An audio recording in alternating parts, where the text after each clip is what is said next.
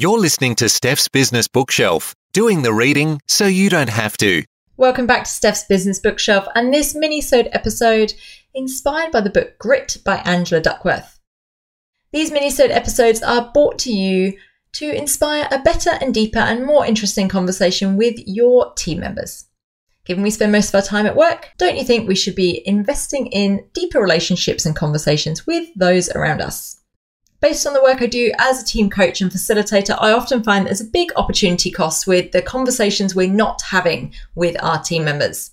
So, inspired by the books that I've read and have been talking about on the main episode of Steph's Business Bookshelf, each week I bring you these tiny little episodes, these little nuggets of wisdom and inspiration, inspired by the books I've been reading, for you to start a better conversation with your team. This week, the book was Grit by Angela Duckworth. It was a fantastic book. Rates very highly in my books of 2019. Definitely recommend you read it. If you haven't listened to the main episode already, go and have a listen. You can find out why effort counts twice, why you should be fostering interest over passion, and why you need to get gritty. But in the meantime, the question for you this week and your team is this: how can we foster a culture of grit in our team? How can we foster a culture of grit in this team or our team?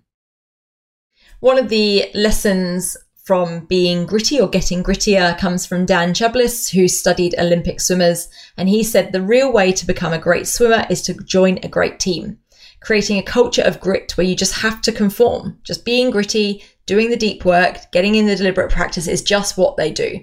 You then internalize that, and then it becomes not just what we do as a team, but what I do as a person. I think there's a lot of room for this and that kind of reflection in our organizations and in our teams there. So there we go. Over to you. How could you be a grittier team and create a culture of grit?